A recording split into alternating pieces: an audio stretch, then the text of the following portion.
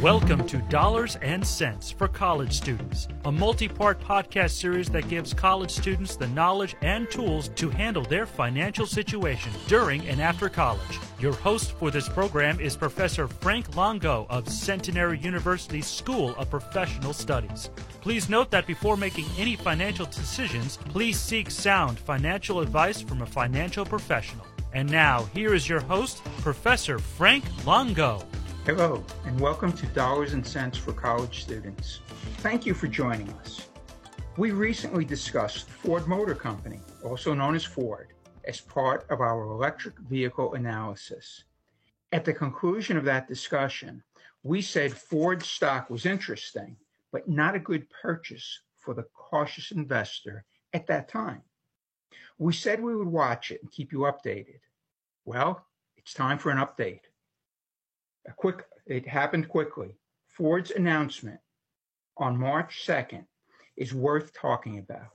As a reminder, Ford's operations include its legacy or traditional business, that is, the manufacturing of vehicles powered by internal combustion engines, also known as ICE, and vehicles powered by electricity, EVs. Prior to our last discussion, there was a rumor that Ford planned to split the business up into two units by separating the ICE operations from the EV operations. The rumor went on to predict that stock in the EV unit would be spun off or distributed to the current Ford stockholders. The result would have been that stockholders would own shares in two companies. There are a number of reasons companies are spun off, but mainly it's done to force the spin-off's management to focus better on operations.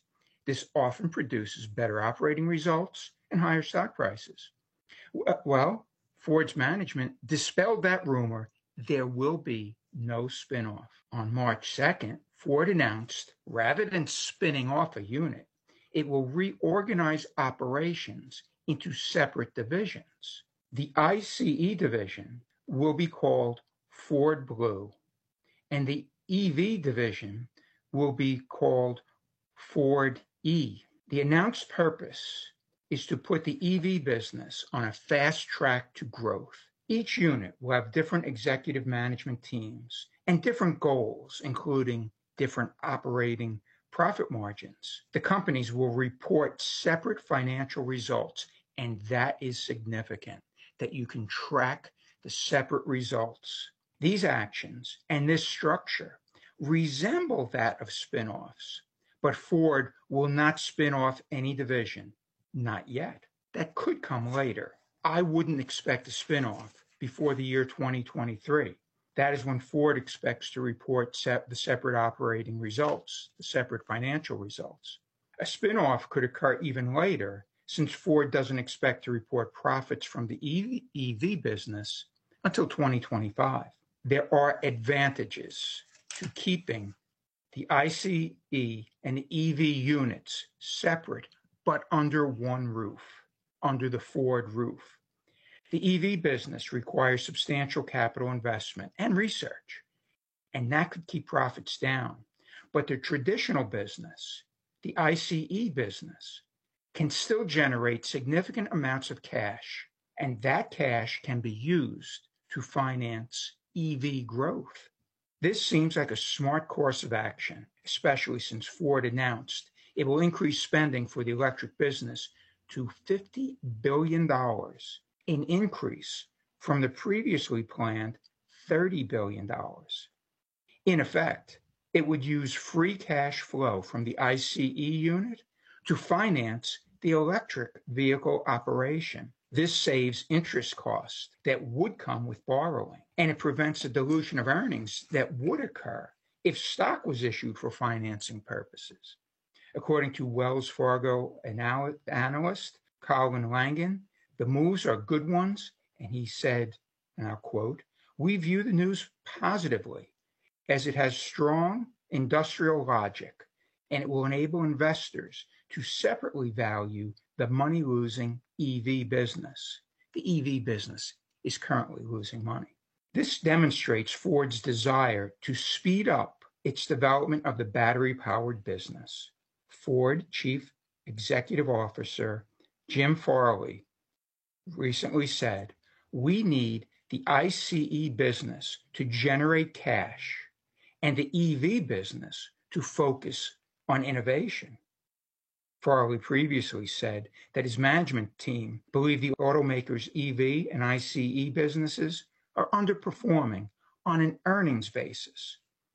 Farley's comments imply that Ford would not do a spin-off until the EV unit is financed and profitable. Ford also indicated that the units will share technology and best practices. It sees value in the engineering and manufacturing experience of the legacy business that can be shared with the EV business.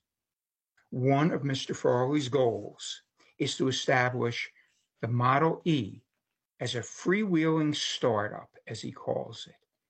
Its management will need that kind of mindset to take on Tesla and other innovators. He is looking to combine the entrepreneurial spirit required by the EV makers with what he sees as a cash cow in the legacy business. In effect, he's taking the best of the two separate worlds. By the way, Farley will remain CEO of Ford Motor and will serve as the president of Ford's Model E. Ford's new setup may be something of an indicator of how quickly, or maybe more accurately, how slowly the EV business will develop. Clearly, Ford sees the market for internal combustion engines remaining for a while. The startups, including Tesla, have had difficulty in developing a lower-priced EV. This could drive some car buyers to remain with ICEs due to affordability. In past shows, we discussed the rare earth minerals and the materials that are required by EVs. Most of those materials come from foreign countries, including China. Combine the source of the materials with the supply chain issues, and that could slow EV production. We also need readily available charging stations, and while they are planned, there could be difficulties in actually setting them up. So Ford's actions seem to prepare it to go in several directions. I like that possible flexibility should it be needed. I'd like to be clear about the spin-off issue. Spin-offs often unlock value for shareholders, but Ford doesn't need one at this time. It also has to develop value before it unlocks it.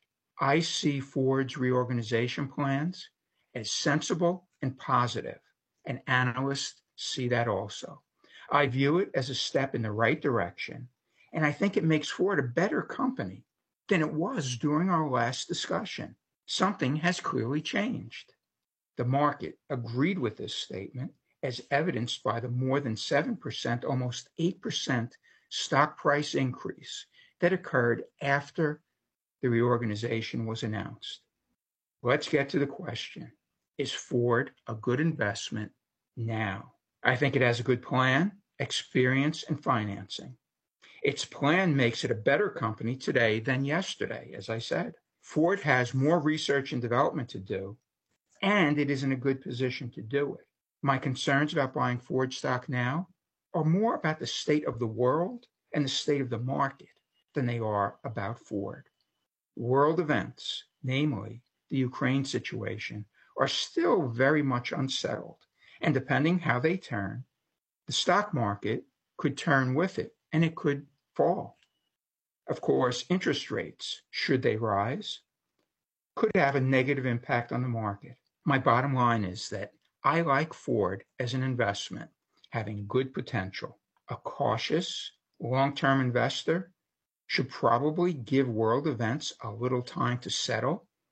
If the market forces driven by world events cause Ford's stock price to drop a bit to around $15 per share, I would seriously consider buying it. Long term, it is a stock I would like to have in my portfolio. As always, we will keep you up to date on this interesting and company that's becoming even more interesting. Till the next time, stay calm, thoughtful, and purposeful. You have been listening to Dollars and Cents for College Students with host Frank Longo. The opinions on this series are those of the host. Before making any financial decisions, be sure to consult with a financial professional such as a certified financial planner. For more information, visit cfp.net.